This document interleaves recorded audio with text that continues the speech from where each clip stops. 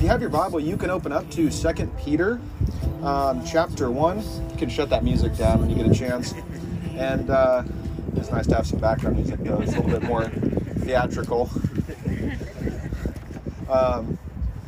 You can turn to 2 Peter, and I just have a couple of quick announcements for us today. Number one, I told you last week, our park ministry has been just thriving and doing really well. If you're new here, you don't know what Parked is. It's our ministry for moms of young kids. We've had so much just grace be poured out in that ministry, and I wish I could share all of it with you. But suffice it to say, the Lord's really moved there and is continuing to move. And we're just maxed out where we're at, and so we're looking to start a Parked on base. And we've done a few soft runs of that and gathered, I think, 15 or 16 moms and all their kids the first week. And then this last week, I think there was 19 or 20 moms and their kids. And we're just trying to get our feelers out there and see what things will be like and see what the needs are. And there certainly are a lot of needs. And so we're going to just pursue that. And as we move into September, we're going to continue to put plans together for that and look for a strong launch in September for Parked on Base. And so I just want to make those needs known. And there are a lot of needs, not just for the women and families we're seeking to serve, but also to make all of that possible. We really need helpers to serve the moms and watch the kids on base Thursday mornings or Tuesday mornings for the regular Parked ministry. That's probably the main need right now. There's a few others, but just leave it at that for now. So if you're not serving anywhere, and if you are a gal, we would just love to have you jump into that and support the Parked ministries and all that the Lord is doing there. We're really thankful for that, and we just want to see the fruit and the growth and the grace continue. And to do so, we need faithful members to come alongside the leadership in that ministry, Laura and the other helpers, and just kind of buttress what God is doing there. So I would ask you to consider that. A couple more things. The Gals Book Club is going to be meeting here at the Orchard this coming Thursday. What's the book called? What's a Girl Worth? I read it, so I should know. Really good story. I'd recommend that you pick it up. It's on Audible. There's also a documentary on Netflix. It's not based on the book, but it kind of just gives you an overview of the story. And so I would recommend at least watching that. It's a sad story, but ultimately a story of redemption and justice and grace, and God working through the lives of one gal in particular, but a lot of gals. And so anyways, look into that. And the gals are meeting here, I think 7 o'clock on Thursday. There's more details for that at the welcome table. And then lastly, I just want to remind you that we have one-on-one discipleship. So we have a bunch of guys involved in that right now. We have members at the church who disciple people who are newer to the church, and for gals as well. We have a lot of gals involved in that too. And so if you'd like to be discipled, we would encourage you to do so. We work through a discipleship manual. You can sign up for that at the welcome table. We'll get you paired up with somebody, and just a good, fruitful time of learning God's word, but also growing in relationship with another brother or sister with one-on-one quality time. So I'd recommend that you do that. So 1 Peter chapter 1, your outline there. On your outline, you'll notice it says we're going to try to cover through verse 21. That's probably not going to happen, but it was an attempt. So a little too much content in there for me, but we'll get as far as we can. I'm going to pray for us, and we will jump into what the Lord has for us today. Father God, we thank you for another chance to get together. We thank you for beautiful weather. We thank you that we have a location to gather at. We thank you, God, that you've been gracious to us in all of these ways. Thank you for what you're doing in our church, in the lives of our people. Thank you for the fruit that we've seen. And I just pray, God, that you'd continue to produce fruit among us, that you'd continue to save people, that you'd continue to grow people, God, and that we, as a result of hearing your word, that it would get drilled deep into our heart, Lord, and that we would grow exponentially as we seek to know you and love you and worship you, God, purely and with all of our hearts. In your good name, amen. Uh-oh, they're back.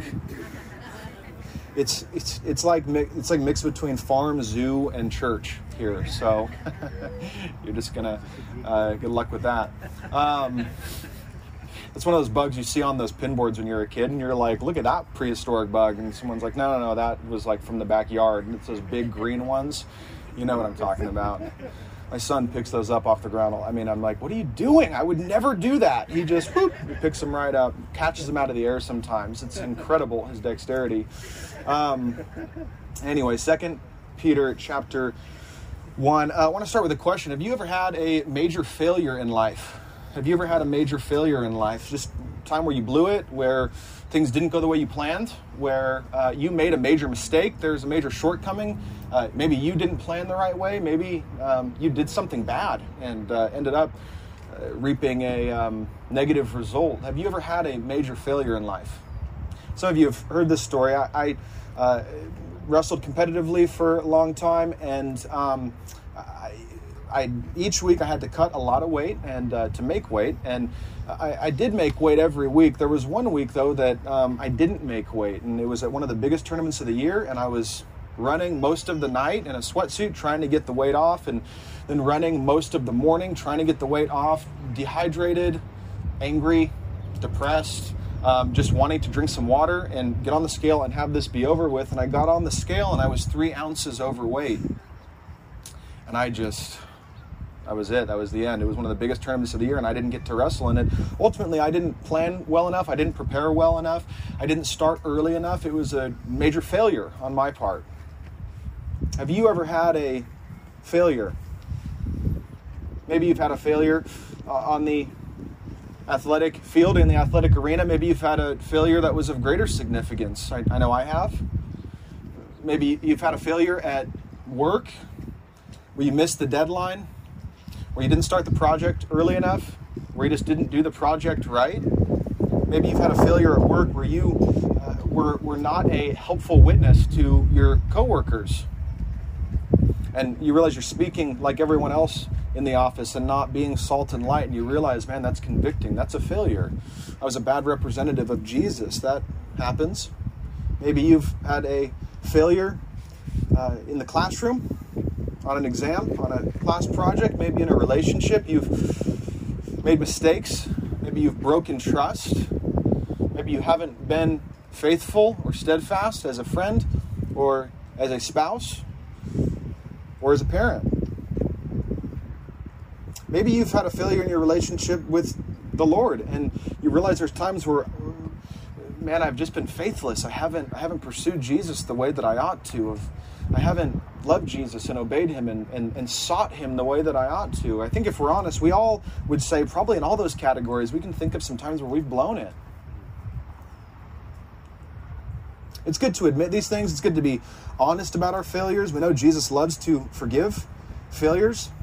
We know that we all are deeply flawed people, and our lives are filled with successes by God's grace, but also with lots of failures and mistakes.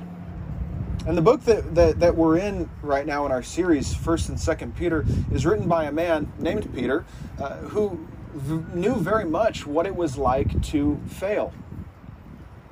The apostle who's writing a book of the Bible to you and I, to the church, he himself knew what it was like to fail. Many of you know Peter's failures. He had many of them, actually, but probably the most acutely painful one, both for his Lord and friend Jesus, but also as he looked back for himself, was on the night of Jesus' arrest. When all the disciples scattered, Jesus was arrested. He was being carried off to be tried falsely and ultimately indicted of false charges and then taken to the cross to be executed. And that night, in the night of Jesus' greatest need, all of his friends abandoned him. And his closest friend, Peter, his main leader, the main leader of the disciples, the one who Jesus would have relied on the most to be faithful, flat out denied Jesus, explicitly denied Jesus, his friend and his master, multiple times. Peter knew what it was like to fail. Peter also knew what it was like to be restored. And Peter also knew what it was like, in spite of his failures, to be called into ministry and to be used again by the Lord Jesus Christ. He knew what it was like to be forgiven of failure. In Luke chapter 22, Jesus, the night of his arrest, he says this to Peter, "Simon, Simon," that's Peter, "behold, Satan demanded to have you, It's Luke 22:31. He demanded to have you that he might sift you like wheat. Right? Satan is after you. He wants to cut you down. He wants to destroy you, Jesus says. Verse 32, but I have prayed for you, that your faith may not fail. And when you have turned again, strengthen your brothers. Jesus knew that Peter was going to fail. That was no surprise to him. He also knew that he would continue to use him even after his failure. And what he says here is prophetic. He says, look, in a few verses later, he lets Peter know, hey, you're going to deny me. You are going to fail. But after that's all over, after you get restored, when you turn again, I want you to turn and strengthen your brothers as one who has failed and has been forgiven. That's going to be your role from here on out. Strengthen your brothers. And as we open 2 Peter, Peter pens this letter. As he pens this letter, he is aware that time is short for him. He doesn't have much longer until he'll be executed as a martyr. Look with me at verse 14 of 2 Peter chapter 1. Peter says, I know that the putting off of my body, my tent, another way to translate that, his earthly body will be soon, as our Lord Jesus Christ has made clear to me. He knows that his time is short. He knows his life will be ended soon. And in his last days, and with his last energy, he pours himself out until the very end to do exactly what Jesus told him to do, to strengthen his brothers and sisters. Look with me at verse 12 of 2 Peter 1.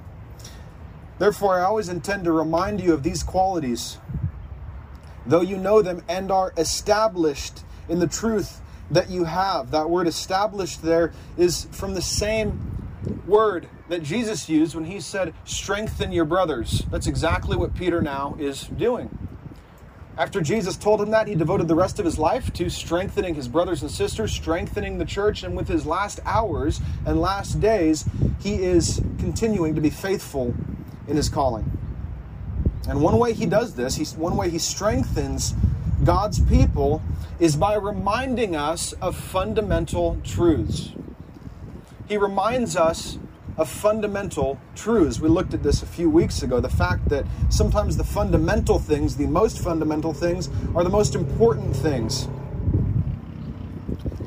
Verse 1 of 2 Peter chapter 1. Peter says, to those who have obtained a faith by the righteousness of our God and Savior, Jesus Christ. He reminds God's people, his hearers and readers at this time and us today, that we've received faith as a gift from God.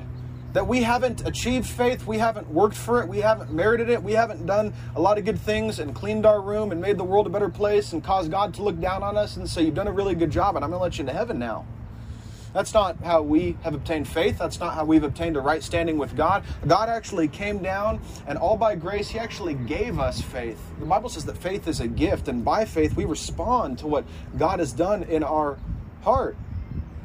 We've received faith as a gift, Peter says. He reminds us of that fact.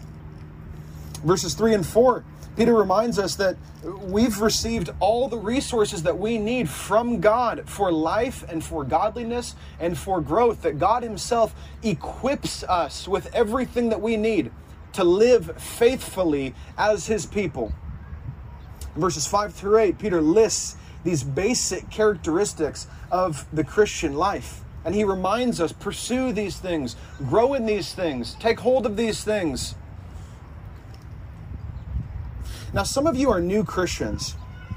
You haven't been a Christian very long, and you're just kind of growing in your faith. And you might say, look, none of these are reminders that all that stuff is new. And that's good. That's a good thing.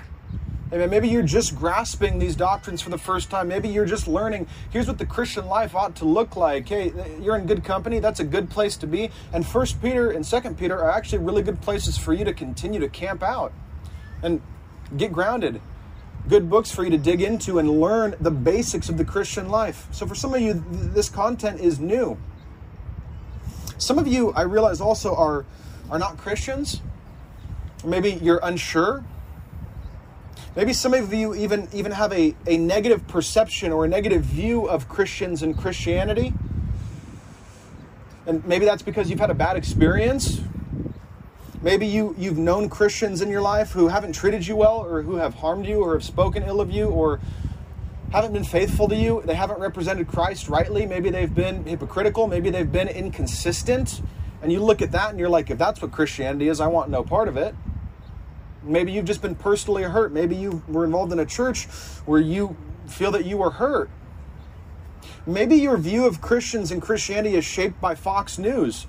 And you look at Fox News and a lot of the Christians that are on there and the way they talk about Christianity and religion, and you think that's not very attractive.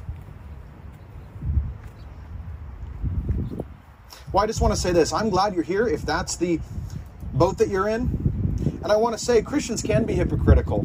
And Christians can be inconsistent. And all Christians, while we're on the earth, we still have fallen and sinful flesh, and we are sinful. We are sinful. And we do sin.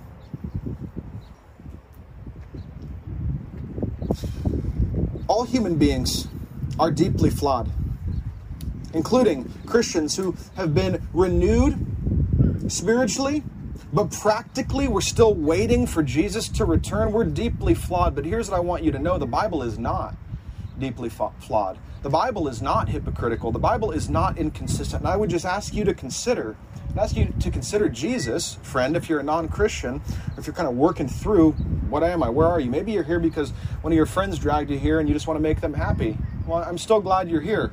But I'd love for you to consider Jesus not on the basis of a bad experience you've had, but on the basis of what Scripture actually says about who Jesus is and what it looks like to follow Jesus. That's exactly what we see here in 1 Peter. Here's what it looks like to follow Jesus. Some of you are Christians, and for you, these are reminders. You understand that faith is a gift. You understand that you're to pursue virtue and love and brotherly affection. For you, these are reminders. But listen, we need reminders. We need reminders. Because if we're honest, we're very quick to forget. And if we're really honest, we're prone to wander. We're prone to wander, sometimes very far away. And so Peter reminds us. He reminds us. And here's the first reason he reminds us.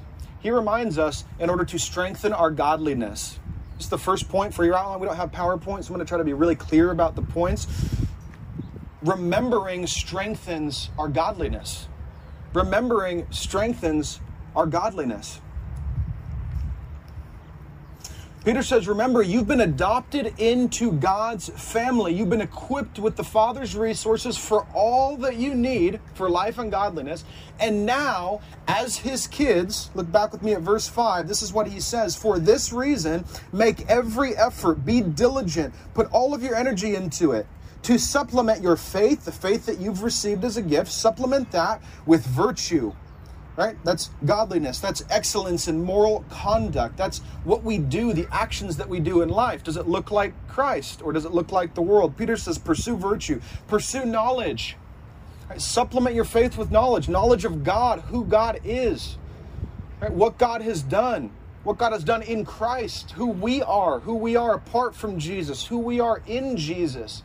Right, we need to pursue knowledge. We need to know what Scripture says. We need to know who God is and what God is like. Self-control. Right, not just thinking however we want. Not just saying whatever we feel. Not just buying whatever looks nice. Not just going wherever looks fun. We need to practice self-control. Godliness, brotherly affection, love, all these basic qualities and characteristics of the Christian life. Peter says, as God's kids, seek now to grow, make every effort to grow in all of these. Verse 8, for if these qualities are yours and are increasing, they keep you from becoming ineffective or unfruitful in the knowledge of our Lord Jesus Christ. Here's what Peter says, remembering and pursuing what God has called us to, okay, keeping it up front, keeping it in the windshield, right, keeping it relevant. Gosh. Oh. There's the jungle part. All right. Keeping it up front, right? What God has called us to. What that does for us is it keeps us on track. Let me say that again. Remembering what God has called us to keeps us on track. Right? Sometimes we think like, all right, I've read my Bible, like I know what God has called me to. Cool, I'm good to go, right? I can just move on with life now. And Peter says, no, we must continue to be reminded of what God has called us to. It keeps us on track in life. It keeps our life clear. It gives us a grid for making decisions. It gives us a grid for how to think. It gives us a grid for what to do, right? It becomes our compass. Understanding what God has called us to in Scripture keeps us on track in life. It keeps us healthy. It keeps us growing. Let me give you a major truth that I want you to tuck away and remember. In the Christian life, there is only growth and decline. There is no neutral. There is no neutral in the Christian life. The Christian life is a battle against sin, against flesh, against the enemy, against apathy. It's a battle to pursue God and be faithful to Jesus, and there is no neutral. Sometimes we think like, I became a Christian a long time ago, and I've been flatlined for about 25 years, and I've just kind of been in the same spot. There's no such thing. There's no such thing as that. We're either growing or we're declining. And Peter says, I want you to grow. I want you to grow. Peter wants growth and good for us, for his readers, for all of God's people. Verse 9. Peter says this, whoever lacks these qualities, these basic Christian characteristics, is so nearsighted that he is blind, having forgotten that he was cleansed from his former sins. And Peter gives us a blunt exhortation. And here's what he says. If you're living in a way that's inconsistent with what God calls you to, Peter's saying it's like you've forgotten. It's like you've forgotten. Have you forgotten what Christ has done for you? Have you forgotten that Jesus bled? Have you forgotten that Jesus sacrificed all? Have you forgotten the pain and the suffering he went through? But even more than that, have you forgotten that he actually absorbed all of God's wrath in our place? Peter says, because look, if we're not living in a way, pursuing life in a way that's consistent with what God has called us to, if we think we can be Christians and just kind of flippant about how we live, Peter says, well, you can't be living that way if you're remembering the cross. If you're thinking about the cross, if you're thinking about the gospel, actually meditating on Scripture, understanding what God has done, man, we're not going to live that way. Peter says, have you forgotten? Christian, you've been made new. I mean, if you are in Christ, you've actually been made new. You've received a new heart. You've been regenerated. You've been born again. You're a new creation. You have a new identity. You are part of a new family. All of that is New Testament language describing who we are in Christ and what happens to us when we become Christians. And so Peter says this, live in line with who you are. Live in line with who you are. If we're Christians and we're living like the world, Peter says there's an inconsistency here. I'm not just telling you to clean up your behavior so you can look better. I'm saying you're not living in line with your identity.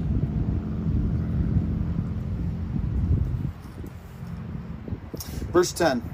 Therefore, brothers, be all the more diligent to confirm your calling and election, for if you practice these qualities, you will never fall. And in this way, there will be provided for you an entrance into the eternal kingdom of our Lord and Savior, Jesus Christ. As we seek to grow in godliness, as we seek, as God's kids, to grow in Christ-likeness, here's what Peter says happens. Our calling and our election is confirmed, and our citizenship in heaven, for that matter, is confirmed. Okay, not earned, confirmed. Peter's not saying, do all these things and God will open the door as long as you do enough things. It's not what he's saying. He's saying your calling, what God has called you to, your election, God's sovereign grace in choosing and saving you, and your future citizenship in heaven, your current citizenship in heaven, and your future residence in heaven, all of that is confirmed as we pursue godliness. See, we live in a culture where we're conditioned to think, as long as I said a prayer, as long as I said a prayer a long time ago, then I'm all good. I'm all good. That's all you got to do, right? You got to bow your head, say the sinner's prayer, and then you're all good. No matter what you do after that, it's like the magic ticket. I'm fine. I have all the fire insurance I need. I have a $10 billion policy, and I am good. I can do whatever I want now. I mean, that's how I lived for a long time. That's how a lot of people live. As long as I've said the prayer, I'm all good. My faith is personal, it's private, and for anyone to attack it, which is just another word for exhortation or rebuke, for anyone to do that, you're not allowed to do that. And if you do, I'm going to freak out and not be your friend anymore, because you can't do that. My faith is personal and private, and no one can get in the way. I'm just doing my thing. That's kind of a big part of the Christian culture that surrounds us. And Peter says this. No. Peter says that's cheap grace. The cross didn't cost a nickel. That's cheap grace. That's just looking at Jesus' cross and saying, okay, well, this is kind of just a license for me to do whatever I want. And as long as I said the prayer, I'm good. No.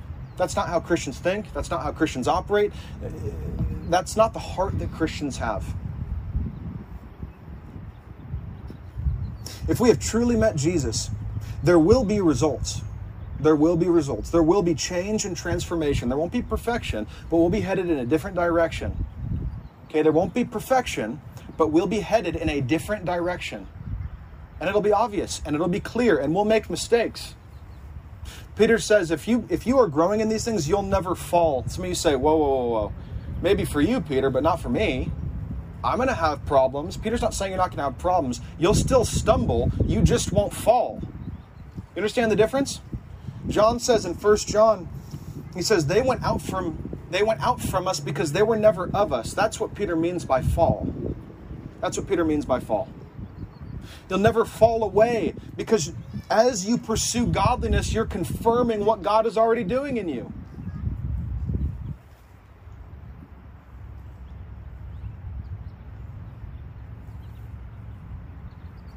John the Baptist says it the best, as he looks at the Pharisees who think they're godly and they think they're holy and they think they're good with God. And John the Baptist says, bear fruit worthy of repentance. Bear fruit worthy of repentance. He doesn't say bear fruit so that God will forgive you. He says bear fruit worthy of repentance. Bear fruit that demonstrates repentance. Bear fruit that actually shows and proves, man, I love God. I love God. I make mistakes. That's why I have to repent. But now I'm growing and I'm bearing fruit. A changed heart will produce certain results. Jesus says it this way: you can tell a tree by its fruit. You can tell a tree by its fruit. And a Christian tree will bear Christian fruit.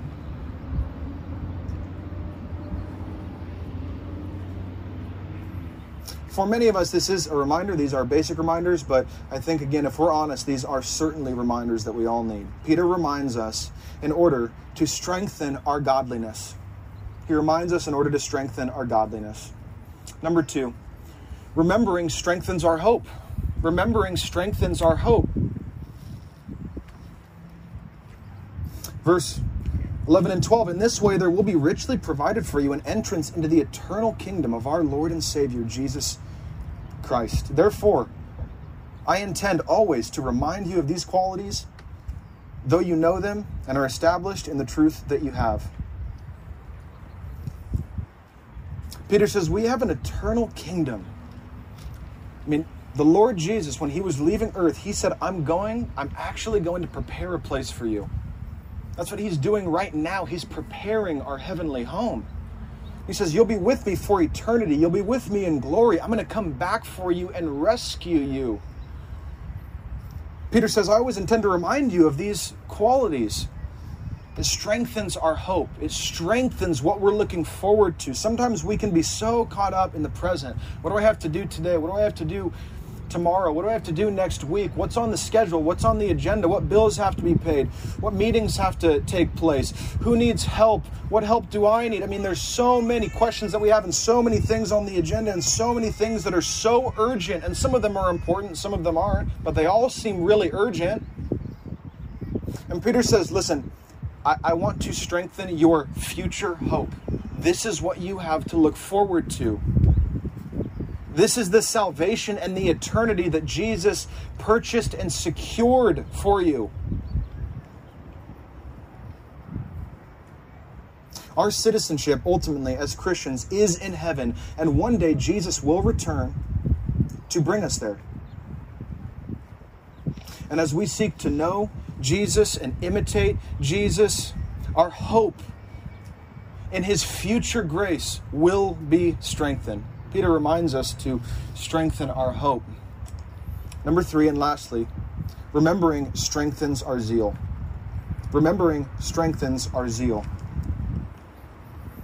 Verse 13, I think it's right, as long as I am in this body, to stir you up by way of reminder. To stir you up by way of reminder. There's our word. Since I know that the putting off of my body will be soon, as our Lord Jesus Christ has made clear to me. And I will make every effort so that after my departure, you may be able at any time to recall these things. Listen, Peter wants to strengthen our inward godliness, but also strengthen our outward zealousness.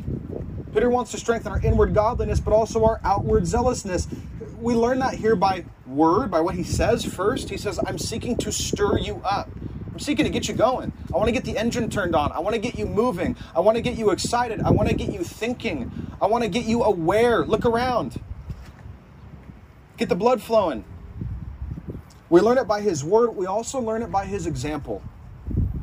We can see the apostle here in his heart. He's in his last days, church. He's in his last days. I mean, what would you do with your last days? What would you do if you knew the end was coming? Peter's not knocking items off a bucket list. He's trying to strengthen God's people. He says, as long as I'm here, I'm going to seek to stir you up so that you can remember. You can remember what God has done and who you are in light of your relationship with God. I'm going to remind you of these things as long as I have breath in my lungs.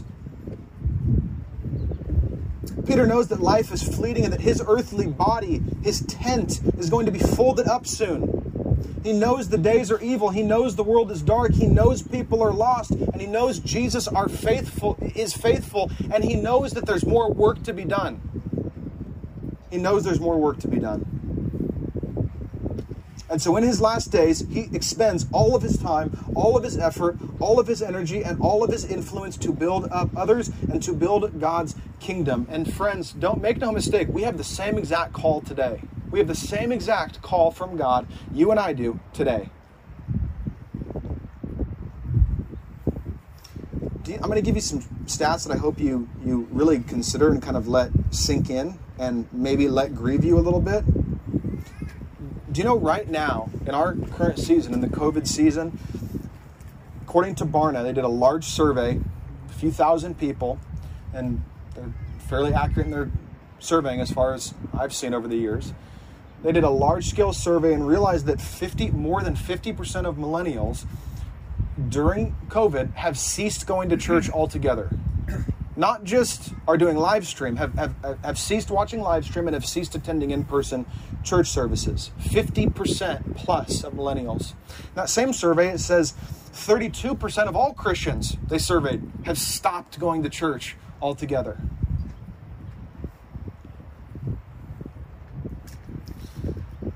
We don't have to be a social scientist to realize that anxiety is on the rise, depression is on the rise, abuse is on the rise, financial concerns and difficulties are massive right now. Loneliness is on the rise, and hopelessness seems to be reigning in many people's hearts and minds. Maybe it's not for you.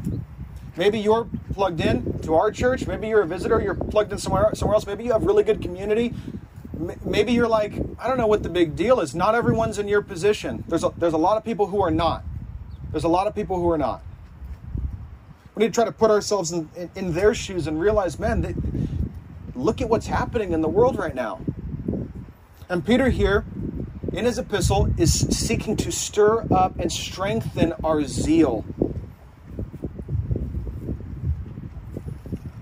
Peter's seeking to strengthen our zeal. And church, I pray that it would be strengthened. Because you know what? Now is the time. Now is the time. People need to be reached. People need the gospel. People need hope. People need Christ.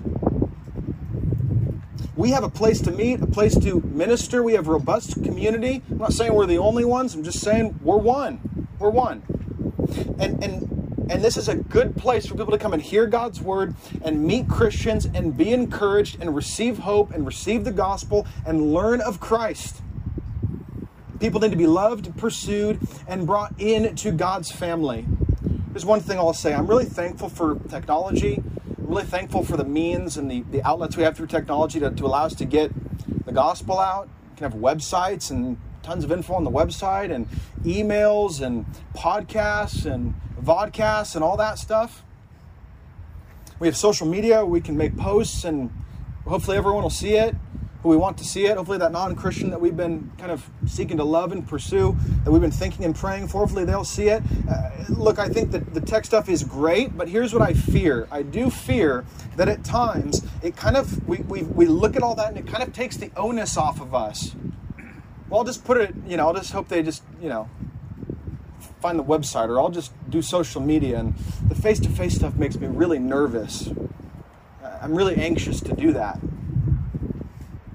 Listen, a Google search, website, a podcast, SEO, all of those things are good, but they are not replacements for face-to-face warmth, face-to-face love, face-to-face care, face-to-face relationship. They just aren't. You and I, church, are entrusted with the gospel. We are ambassadors of God on earth. We are representatives of Him and His kingdom. We are called to be salt and light. Salt kind of works its way into the systems and structures, becomes part of the world. Not the sinful structures of the world, but our life, stuff we do in the world. We're not isolationists. We don't create our own little Christian commune. We're part of the workplace and clubs and the grocery stores, the places that we go. That's the salt. And light is the proclamation and the truth and the blazing difference between what a Christian life looks like and a non-Christian life looks like. We are entrusted with the gospel, and we must be faithful stewards of the gospel. As we wrap up here, I have a quote for you from a man named Charles Studd. He was a missionary in China about 100 years ago. And he said this: "Only one life, 'twill soon be past. Only what's done for Christ will last." Only one life, 'twill soon be past. Only what's done for Christ will last. What's written on our bank statements when Jesus comes back or when our life ends will be forgotten. What's written on our diploma at the end of our life will be forgotten, ultimately. What's written in the sports records will be forgotten. What's written in the book of our earthly and temporal achievements will be forgotten, but what's written in God's book will be eternally remembered.